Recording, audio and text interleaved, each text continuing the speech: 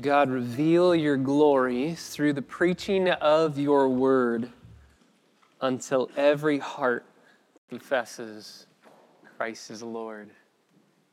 We've seen in the Gospel of Mark, Jesus declares that he is Lord of the Sabbath, and we looked at how that practically applies in our lives, that he is Lord of everything. He's declaring to be Lord of all. We sing, break the hard and stony ground and help our unbelief. I wonder if you would say this morning that you have a hard heart.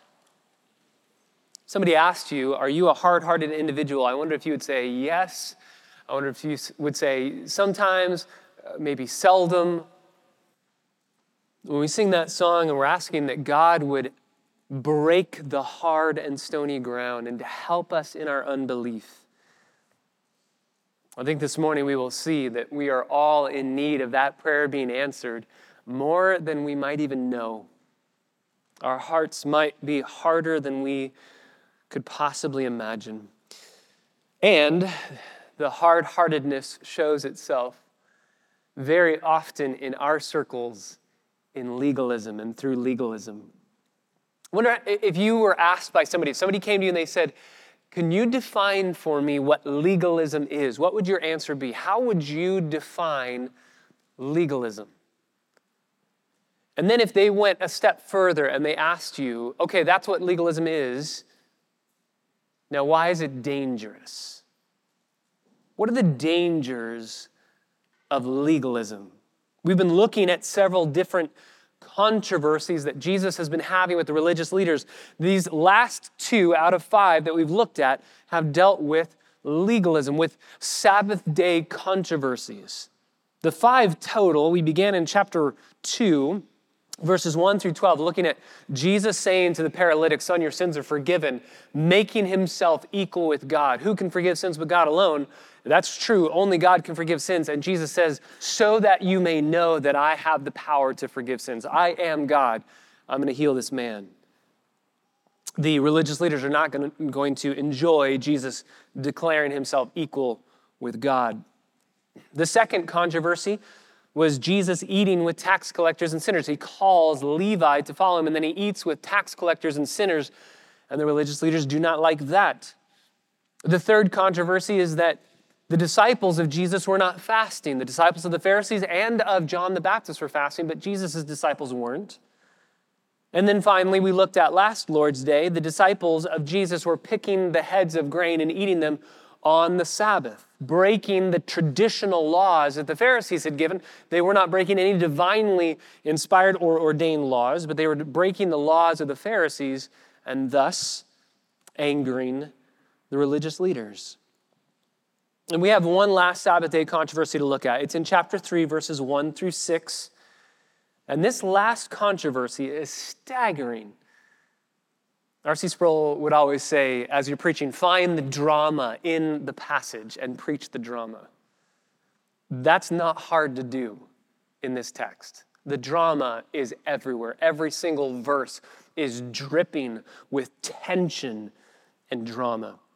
And it's really all about these 5 controversies are given to us in a staccato fashion by Peter, who's giving all of this information to Mark, who's writing it down. Mark and Peter are choosing this to highlight the difference between religion and genuine salvation in Jesus Christ alone.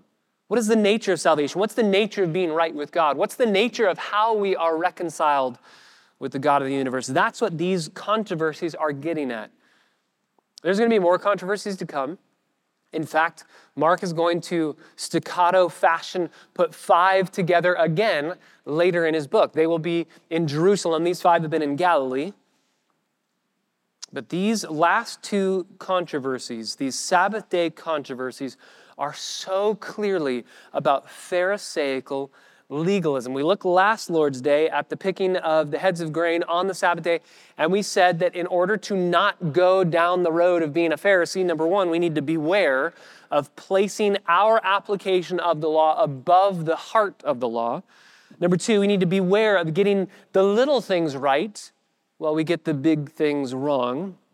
And then number 3, we need to joyfully submit to Jesus as Lord of all.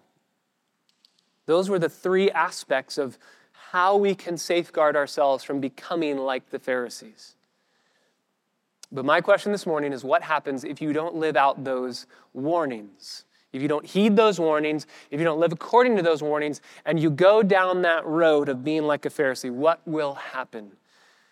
And the answer is what we will see this morning in Mark 3, 1 through 6. Let's read it together. Mark 3, beginning in verse 1. Jesus entered again into a synagogue, and a man was there whose hand was withered. They were watching him, the religious leaders, to see if he would heal him on the Sabbath, so that they might accuse him. He said to the man with the withered hand, "Get up and come forward." And he said to them, "Is it lawful to do good or to do harm on the Sabbath, to save a life or to kill?" But they kept silent. After looking around at them with anger, grieved at their hardness of heart, he said to the man, "Stretch out your hand." And he stretched it out, and his hand was restored. And the Pharisees went out and immediately began conspiring with the Herodians against him as to how they might destroy him. These are the words of our gracious, holy, and awesome God. Let's ask his blessing on our time this morning. Father, we pray what we sang earlier. God, reveal your glory through the preaching of your word until every tongue and heart would confess that Christ is Lord. As Paul says, we can only do that. We can only declare that Christ is Lord with joy in our hearts, joyfully submitting to him as Lord. We can only do that by the Spirit. And so we ask you, Holy Spirit, to open our eyes to behold wonderful things from your law so that we would be able to declare with joy in our hearts our submission to Jesus as Lord and Master, that our will is no longer our own. We have been bought with a price. We have been crucified with Christ, and we are no longer our own. So may we glorify you this morning as we give careful attention to your word. Speak to us, direct us, guide us, encourage us, challenge us, and point us to Christ. Show us Christ. We pray in his name. Amen. What happens if you don't live out those 3 principles we looked at last Lord's Day? I think we'll see 3 things from this text. So let's dive right in. Verse 1, Jesus enters again into a synagogue. So it's the Sabbath. He's going to enter again. So the Sabbath day controversy from last week is done. We're moving into another controversy. Last time we saw the disciples with Jesus just walking through the grain fields, and it just so happened that the Pharisees saw them doing that and asked a question. But this Sabbath day controversy is a whole separate level. This is next level controversy.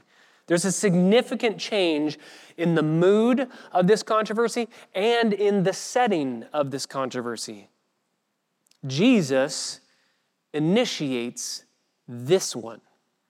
He is taking the controversy to the Pharisees' home turf. You remember, we talked earlier, the Sadducees owned and controlled the temple, right? They had worked with Rome. They were compromisers. They were the religious liberals of the day, the political liberals of the day. They were totally fine compromising on their values with Rome so that they could still have some sense of power and authority in a religious sense. So they owned and controlled and operated the temple. That's why when Jesus cleanses the temple, he's attacking the Sadducees and their whole scheme to make money for themselves and to own the people and to have power. When Jesus, by the way, he did the cleansing of the temple twice in his earthly ministry. He did it once at the beginning of his 3.5-year ministry, and then he did it once at the end of his 3.5-year public ministry. So he absolutely angers the Sadducees when he cleanses the temple and attacks them on their home turf. And the Pharisees would have loved that. Remember, the Pharisees said, we want no part of your hypocrisy and your compromising, Sadducees. We don't want any part of it, so we're not going to be in your temple teaching there. We're not going to learn from you. We're going to develop our own houses of learning, and they called them synagogues. It developed during the intertestamental period. We're going to develop our own places where we learn and study the law. So when Jesus goes to attack the Sadducees in the temple, the Pharisees are applauding. Yes, they had it coming. But when Jesus then goes to attack the synagogues, he's attacking the Pharisees. And that's what he's doing here. He's attacking the Pharisees, whereas the last Sabbath day controversy had the Pharisees just happening to see the disciples. This time, there's no way they won't be able to see what Jesus is doing. He's taking the fight to them. He enters the synagogue, and a man is there whose hand was withered. There's a man who has a disability in his hand. His hand is withered up, can't stretch it out. In verse 2, they're watching him. The religious leaders, the Pharisees, are watching Jesus to see if he would heal this man on the Sabbath. Why? Why are they watching? So that they might accuse him. And this leads us to the first danger of legalism. If you are not careful to live out the principles we said last Lord's Day, what are the dangers of legalism? What will then be produced in your heart? Number one, legalism produces a critical, accusing heart. Legalism produces a critical, accusing heart. And if you were here last Lord's Day and you have those 3 points, you could really put these together. Last Lord's Day we said, point number one, we need to beware of placing our application of the law above the heart of the law. And if you don't do that, then you will be legalistic and it will produce a critical, accusing heart. If you put your application of the law above the heart of the law, you will start to accuse people that do not measure up to your standards. Remember, we said last Lord's Day, legalism is when you make laws for yourself outside of the Bible and then hold others to those standards. It's not wrong for you to make a standard for yourself outside of the Bible to help you keep the standards of the Bible. That's totally fine if you want to do that. It's wrong if you do two things with that standard. It's wrong, number one, if you force other people to abide by that standard. We mentioned drinking alcohol, right? We talked about that as an example. If you want to say, because the Bible's very clear, you are not allowed to get drunk. That would be disobeying God's law. That is a clear statement in the Bible.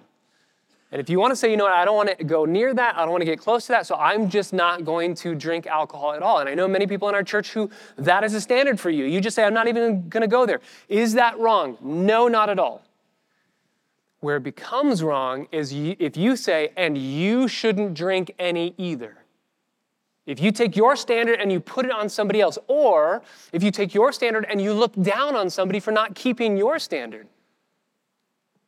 or if you trust in your standard, if you say, you know what, I've made standards of righteousness outside of the Bible that will help me keep the Bible, and therefore I trust myself to keep them, and I can be righteous by my own rules. That's when it becomes legalism. That's what the Pharisees had done. With the Sabbath specifically, they had taken 5 sections in the Old Testament about the Sabbath, put them into 39 different categories of things that you couldn't do on the Sabbath, and that turned into, in their writings about the Sabbath, 1,521 verses of what you could or couldn't do. They took 5 sections in the Old Testament and turned it into 1,500 verses of what you could or couldn't do. The day of rest that God had given to his people had become a weapon in the hands of the Pharisees. Why? Because they were looking to the Jews and looking down on them for not being better Jews than they were. This happens in the church all the time. This happens all the time in the church. When we look at somebody and say, okay, you're a Christian, that's fine, good that you believe in Jesus, but are you a better Christian? Are you this upper tier class of being a Christian? Do you measure up to my standards? We don't want you to just be a Christian and follow Jesus. We want you to be hold all these crazy standards of righteousness that are outside the Bible and be the better form of Christian. And if you're not, we look down on you. The whole point of the gospel gets lost in that form of legalism. And so they look at him to accuse him. When you have a legalistic heart, you become critical. You're always on the lookout for what is wrong and you're seldom on the lookout for what is right. It's a great question for our hearts today, just practically. Do you tend to look down on others more than you look up to others? Do you tend to judge others more than you encourage others? Some of you might point to your own personality and say, well, I'm genuinely and generally a pessimistic person. Okay, fine, but the issue is your legalistic heart making you more judgmental than you ever should be? This is a type of life that grows from fault-finding, from a critical, judgmental heart. It's not a fun life, and frankly, nobody really wants to be around people like this. Pharisees are not happy people that you want to hang out with. They're always looking for ways to accuse Jesus and others around them. And so can I just say, brothers and sisters, be on your guard for how, not if, but how you are on the lookout to accuse others around you. Be on guard in your heart for how you are on the lookout to accuse other people. That might have stopped some people from doing what Jesus is about to do. Thankfully, not Jesus. He's more interested in doing good than getting the Pharisees to like him. And so he's going to move forward in verses 3 and 4 and 5 to do something that is just staggering. Well, that's our first point this morning. Legalism produces a critical, accusing heart. That's verses 1 through 2. Secondly, the second threat and danger of legalism, number 2, is that legalism produces a hard, calloused heart. So legalism produces a critical, accusing heart, but legalism also produces a hard, calloused heart. This is verses 3 through 5. Jesus says to the man with the withered hand, "Get up and come forward." He picks this man out of the crowd. So we're in a synagogue. Let's pretend we are all in a synagogue together. We're all hanging out. And I just say to Sergio, get up and come on up here. And he comes on up here. And there's a little bit of awkwardness. This doesn't typically happen in a church service. What's going on? Why is Sergio up here? And everybody in the synagogue would have known this man, unless you're just visiting for the synagogue for that Sabbath. But everyone would have known this guy has withered hand. What's Jesus going to do? Everybody knows Jesus can heal this man. What's going on? And he picks him up and he brings him to the very front of the service. Everyone can see him. This is probably the last thing that this guy wanted, by the way. He doesn't want to be the center of attention. The first thing that this guy wanted was to be healed. So he's probably conflicted. I'm standing next to the healer, but I don't want to be up in front of everybody. Luke tells us that this man had a withered hand in his right hand, probably his working hand. Tradition tells us that he was a stone mason, and he had lost the ability to work and had become a beggar. The word for withered in the Greek is a word for paralyzed, dried up, or atrophied. His hand is dried up, it's withered, it's atrophied, it's paralyzed, it's dead. And Jesus brings this man up front. I wonder, what are the followers of Jesus thinking at this point? We got 2 sets of brothers, right? Peter, Andrew, James, and John. We have Levi that's following now, Matthew, the tax collector. We got 5 guys. We're going to see a list of the other people that Jesus is going to call as the 12 disciples. We got these 5 guys hanging out. They just got in trouble a Sabbath ago for picking the heads of grain, and Jesus came to their defense.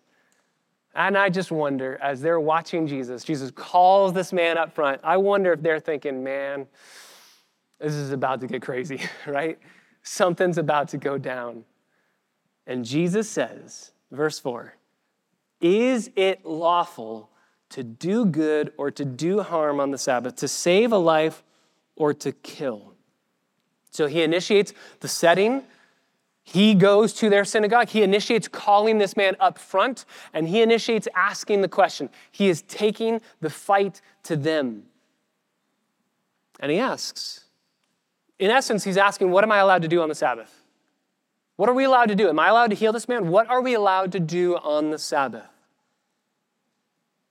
If there was an immediate danger on the Sabbath, an immediate threat to someone's life, the Old Testament made provisions for those emergencies that the life of that individual would take precedence over keeping the law. In the Mishnah, which is a collection of Jewish oral tradition, there was a question that was posed: is there ever an exception to keeping the Sabbath? Is there ever a reason not to keep the Sabbath day laws? And the answer that the Mishnah gives in a passage called Yoma 8:6, as well as an apocryphal book in 1 Maccabees chapter 2, verse 41. Again, these are not authoritative, inspired, infallible, inerrant scripture. These are just traditions. But they both give this answer. So the question is there ever a time where we can break the Sabbath day law? And the answer given is, quote, whichever way preserves life. Whichever way preserves life. If there's something that will preserve life, then do that even if it breaks the law. So that's what this question is. Is it allowable for me to do good and preserve life? To save a life, is that allowed? But notice what Jesus is doing here. I love this. He's picking a man who has a terrible injury and a debilitating injury, but it is not life-threatening. In other words, this is a postponable healing. In the Pharisees' mind, Jesus should have said, I'd love to heal you, I can heal you, let's wait until tomorrow. Everything would have been fine if Jesus had done that. There is no emergency here. There's no urgency. There's no life being threatened. But for Jesus, he sees no need to wait to show compassion to this man. Pharisees are so concerned about their regulations being observed that they completely miss the point entirely. Their hearts in this passage are more shriveled than that man's hand. In the name of piety, they'd become so insensitive, not only to God's purposes for the Sabbath altogether, but also to the sufferings of their fellow men. And that's what legalism does. Legalism makes you uncaring and insensitive to the suffering and the problems of people around you. It gives you a hard heart, a calloused heart. And Jesus, by asking this question, he traps them in their own trap. We're going to see this a couple times in this gospel. It's never a good idea to try and trap the God of the universe. He will always flip that trap around and spring it on you. And he does that here.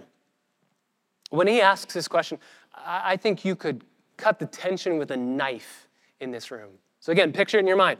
All of a sudden, as the teaching is happening, Jesus says, hey, stop for a second. I'm going to call Sergio. He's going to come up here. And everybody knows who Sergio is. Everybody knows that he has a withered hand. Everybody knows that the healer is there and he can heal this man. And Jesus says to the Pharisees, hey, am I allowed to heal him? What do you guys think? Am I allowed to heal him? Yes or no? Easy question. Am I allowed to heal this guy? And he springs the trap right in their faces. Why? Because if they say, no, you're not allowed to heal that man on the Sabbath. It's the Sabbath. We have laws, and by our laws, you're not allowed to heal this man. The entire congregation is going to boo and hiss at the Pharisees. This guy has had a withered hand for who knows how long. He hasn't been able to provide. He's been a beggar. And now Jesus shows up in our synagogue on this Sabbath, and you're saying no? How calloused are you going to be, Pharisees? How uncaring. The Pharisees desperately want to keep the congregation. They want to keep the crowds. They don't want to lose the crowds. They want to be looked upon favorably with love and admiration and respect. And if they say, no, you're not allowed to heal this man, they're going to lose the crowd. But if they say, yes, you can heal this man. If they say to Jesus, Jesus says, hey, am I allowed to heal this guy? Is this okay? If they say yes, the charade is over. Their entire religious system has been undone if they say yes. Why? Because they have a set of rules, and they have commanded the people underneath them to abide by those rules. They have weaponized those rules, and they've looked down on people who haven't kept those rules. And so if they say yes, I'm sure the congregation is going to say, thank you, we're excited to see the healing, but also, why now? Why are you changing your laws now? Why are you allowing this now? Why didn't you allow it when my grandma was sick? Why didn't you allow it when... They're going to be asking all sorts of questions, and they're going to say, you are hypocrites. And they're going to walk away. And the religious leaders know this, and so they look at one another. I just picture them just huddling up. They're just looking, going, what are we going to do? And what do? They stay silent. They don't say anything. They know if we say no, we're in trouble. If they say yes, we're in trouble. We can't speak. So they remain silent, even though they know what the answer is. The answer is so obvious, but they remain silent. End of verse 4. But they kept silent. After looking around at them with anger, verse 5. Looking at them with anger. The better translation of that word is with fury. Jesus is furious at the Pharisees, at the religious leaders. He's angry. Why is he angry? Again, this is righteous anger. This isn't prideful anger the way that we tend to get angry with one another.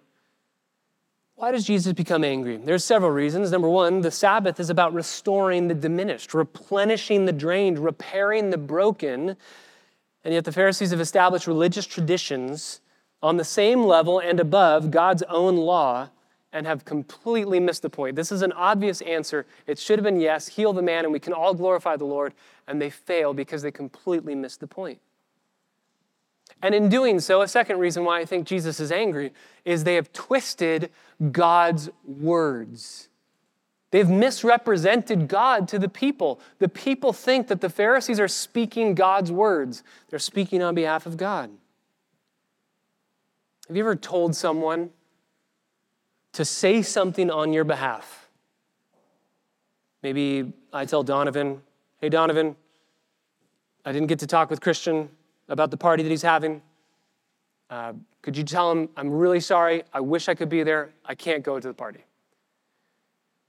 And then Donovan takes those words and goes to Christian and says, hey, Patrick said he hates your parties and he's so glad he can't make it tomorrow.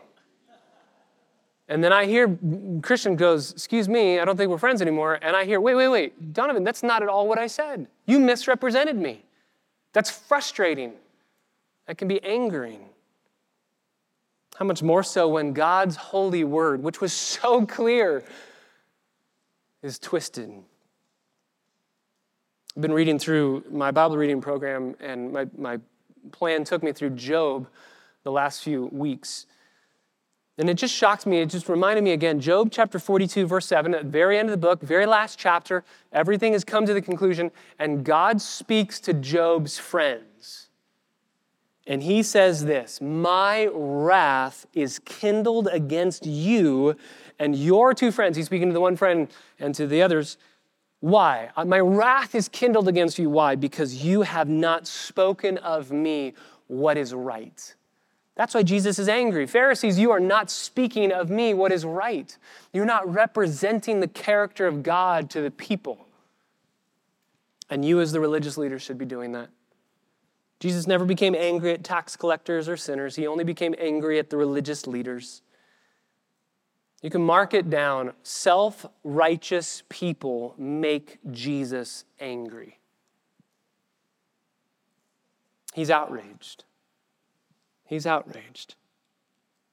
But he's not just furious. Verse 5, he looks around at them with anger, and he's grieved at their hardness of heart. He's furious and he's grieved. That word for grief there in the Greek is only found in this verse in the entire New Testament. It's a unique word. And it describes an aspect of sorrow that is so deep, coinciding with deep fury over what's going on. There's deep sorrow and sadness over what's going on. Why? Because of their hardness of heart. I wonder, would Jesus say that he's angry with us this morning? Would Jesus look at our hardness of heart and our misrepresentation of his character and be angry with us this morning? Would Jesus be sad and grieved? Are we a grief to him because of our legalistic hearts? He's going to turn around and look in verse 5. He looks around at the Pharisees, and my friends, he's looking at us as well. He's turning around and looking at us. And my question is, what is he seeing as he looks at us? Our hardness of heart grieves Jesus. These verses should sadden us because we all know that we have hard, calloused hearts. And instead of saying, as we read this, I'm so glad I'm not like the Pharisees, we should be saying, God, give me a soft heart and reveal where I have a hard heart. Please don't let me grieve you. Tell me what you want from me and give me ears to hear and a heart that's ready to embrace everything. You're Lord of the Sabbath and you're Lord of all. Jesus is looking at them with anger. He's grieved at their hardness of heart. And in front of everybody, he says to the man, stretch out your hand. 4 words in English, 3 words in Greek. It's quick, it's to the point. And notice the man at the end of verse 5 stretches the hand out, and his hand was restored.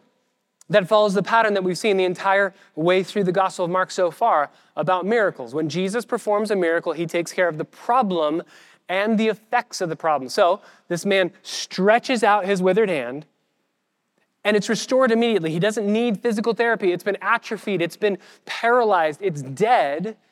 And he heals it and stretches it out, and then it immediately has full range of movement, full strength. But the religious leaders, they don't want anything to do with it. They don't want anything to do with the glory of Jesus showing forth in this miracle.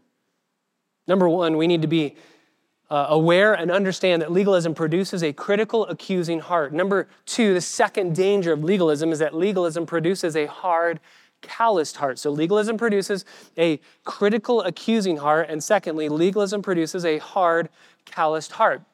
And again, if you go back to last Sunday, the second point in last Sunday's message, beware of getting the little things right while getting the big things wrong. And I said last Lord's Day, if you do that, you will end up having a little heart. And so that's the danger here. Legalism, if you do not caution yourself, if you're not on guard against your heart getting the little things right while totally missing the big things, then you're going to, number 2, from this message, you're going to have a hard, calloused heart. That leads to verse 6 and our last product of legalism, the last threat and danger of legalism. Number 3, legalism leads to death. Legalism leads to death. It produces a critical, accusing heart. It produces a hard, calloused heart, and it leads to death. Again, last Lord's Day, we must joyfully submit to Jesus as Lord of all, and if we do not, it leads to death. Verse 6, the Pharisees went out and immediately began conspiring with the Herodians against Jesus as to how they might destroy him. This escalates fast. We are just barely 3 chapters into the Gospel of Mark, and Jesus' life is being threatened. And notice it says they might destroy him. That's not the word for kill. That word was used in verse 4. Is it okay to save a life or to kill on the Sabbath? This is a stronger word. They want to utterly annihilate Jesus. They want him so out of the picture. They hate him, and they want him dead. Jesus doing a good thing made the religious leaders mad. Why? Because he didn't do it their way. He didn't do their way. This is what legalism produces. Do it my way or else I'm mad at you. I'm so glad that Jesus said, you know what, I'm going to do good anyway. I'm going to do good anyway. Acts chapter 10, verse 38 says that Jesus went about doing good. I wonder if that could be said of us as a church, that we go about doing good. The Pharisees go out and immediately began conspiring with the Herodians. This is a political group. This is a group of people. You can hear Herod in the name, the people, the followers of Herod and the people involved with Herod. This is a political group. So they're going to them for help politically because they're religious leaders. They don't have much sway politically. And so they're going to get help politically. If we want this man dead, we're going to have to find a crime. We're going to have to accuse him of that crime. We're going to have to kill him according to the laws of the land because of that crime. So let's get the Herodians to help us. But notice, there is intense hypocrisy in what the Pharisees are doing in verse 6. First of all, I don't think that there's a worse way to violate the Sabbath than to plan a way of killing Jesus on it, right? Like they're all angry at Jesus for breaking the Sabbath, and they're going to go out the same day and make a plan to kill him. That's the worst way to break the Sabbath. Secondly, they go to the Herodians. They're angry at Jesus for breaking the Sabbath. The Herodians never kept the Sabbath, ever. They don't care about the Sabbath. But the Pharisees are going to partner with them. The Herodians were licentious. Live however you want. No rules, just true hedonists. And yet they go to them. And they're going to work together on how to kill Jesus. Brothers and sisters, this is so informative to our understanding of what the gospel does. Because notice, it has offended the Pharisees. The gospel offends religious people. But it's also offended the Herodians. The gospel is an offense to these licentious people. To the religious and the irreligious alike, the gospel cuts right in the middle and offends both groups. The gospel can't fit in a moralistic understanding or in a relativistic worldview. The gospel doesn't fit in either camp. It goes in between both, and so both Herodian and Pharisee say, we want this man dead. The progressive approach, progressive worldview that may be embodied here by the Herodians. Choose whatever is right for you. You are a law unto yourself. Whatever you want goes. Whatever you feel is right is good for you. You determine right and wrong. Self-discovery for the Herodians and people like them is the key. That's the law of the land. You get to decide what works best for you. On the other side, you have the Pharisees, who are representatives of a religious moral conformity. You must abide by certain rules and be a good person in order to get a good afterlife.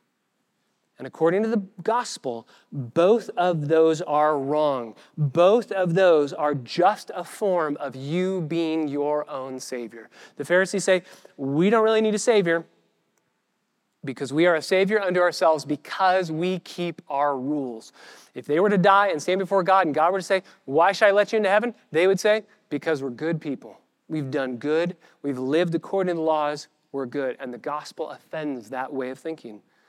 The gospel also offends relativism.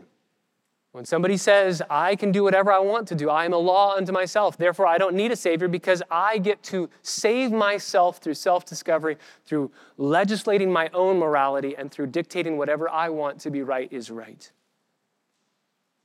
The gospel doesn't say the good are in and the bad are out. That's what the Pharisees would have said. That's the gospel. Good people are in, bad people are out. The gospel doesn't say that. Gospel doesn't say open-minded people are in and judgmental people are out. That's what the Herodians would have said. Be more open-minded. Live it up. Be okay with differences of opinion. No, the Bible says the humble and the broken are in, and the prideful who do not recognize their need for a Savior are out. Only the people who know that they aren't better than others and aren't good enough to attain to heaven on their own, only those people are in. Jesus said it earlier in Mark chapter 2. It isn't the healthy who need a doctor. It's the sick. When you go to a doctor, you don't want advice. You want intervention. Please step in and help. You don't go to Jesus for advice. He's saying, I'm Lord of the Sabbath. He's making outrageous claims. I forgive sin. I'm doing away with your religion. I am God. Every prophet or religious leader would say something to the effect of, thus saith the Lord. Jesus doesn't do this. He shows up and he says, I tell you, I am God. I'm not speaking on behalf of God. I am God. And the bottom line is you can't just like somebody like this. You can't just like somebody who does this, who says this. You can't just like them. You either say, I treasure you above all things. You are Lord. You are Master. I am your servant. You have my will. You have my affections, and I want to follow you every single day of my life. Or you say, I wish you were dead. Those are the only two options. And a legalistic heart will say, I wish you were dead. I want to be a Savior unto myself. But there's no middle ground here. If you are here this morning and you say, I think Jesus is kind of cool. I like him. I think I'm in the middle of the road. I don't quite say I treasure him and he's my life. And I definitely don't say I want him dead. I just like him. I would say I think that that's a good clue that you don't fully understand who he is. Because when you figure out who he is in the scriptures, those are the only two possibilities. And so the Pharisees say, you know what? We're going to go with option B. Let's kill him. Let's destroy him. And a plot to take his life has already begun. And it's only the beginning of chapter 3. If you don't live out the principles that we saw last Lord's Day, if you're not careful about placing your application of the law above the heart of the law, then you will have a legalistic heart which produces a critical, accusing heart. If you are not aware of getting the little things right in your life while not getting the big things right, you don't care about the big things, just the little things, then you are going to have a hard, calloused heart. And if you don't joyfully submit to Jesus as Lord of all, then it will lead, your legalism will lead to Jesus saying to you, depart from me, I never knew you. But what Jesus is doing in all of these controversies is he's not just challenging 2 bits of legalism here and there. He's launching an entirely new system that destroys their old one. This is why he said that the new wine can't fit in the old wineskins. He's obliterating their way of thinking. And I wonder if he would do that with you and me this morning. Where are we blind in our own adherence to rules and regulations so much so that we lose the beauty and the power of the gospel in our lives? We press into our legalistic understanding of things instead of pressing into grace, which motivates obedience, yes, but press into grace. Press into grace because the law can't save you. You cannot be saved by keeping the law. Even here in this account, the law of the Sabbath could give this man physical rest. This man with the withered hand, he could have physical rest on the Sabbath, but the law of the Sabbath couldn't heal this man from his disease. Couldn't restore him back to full health. So too, the law cannot save us. It points us to the one who alone can save us. And yet we so often feel and think and functionally live out that we can save ourselves. You remember Galatians chapter 3, Paul tells the Galatians, verses 1, 2, 3, who has bewitched you? Who has fooled you? You foolish Galatians. And then he asks this, having been begun by the Spirit, you were saved not by any work you could do. Having been begun by the Spirit, are you now being perfected by the flesh? That's legalism. Legalism says, Jesus, you saved me. Thanks, I've got it from here, and I can do the rest. And Paul says, no. May it never be. The Spirit who began the work, he's the only one. He's the only hope we have of that work being finished in our lives. Legalism says, I can do good works to earn God's favor. And Jesus breaks in to say, I've done all the work. I've earned all the favor. Rest in me.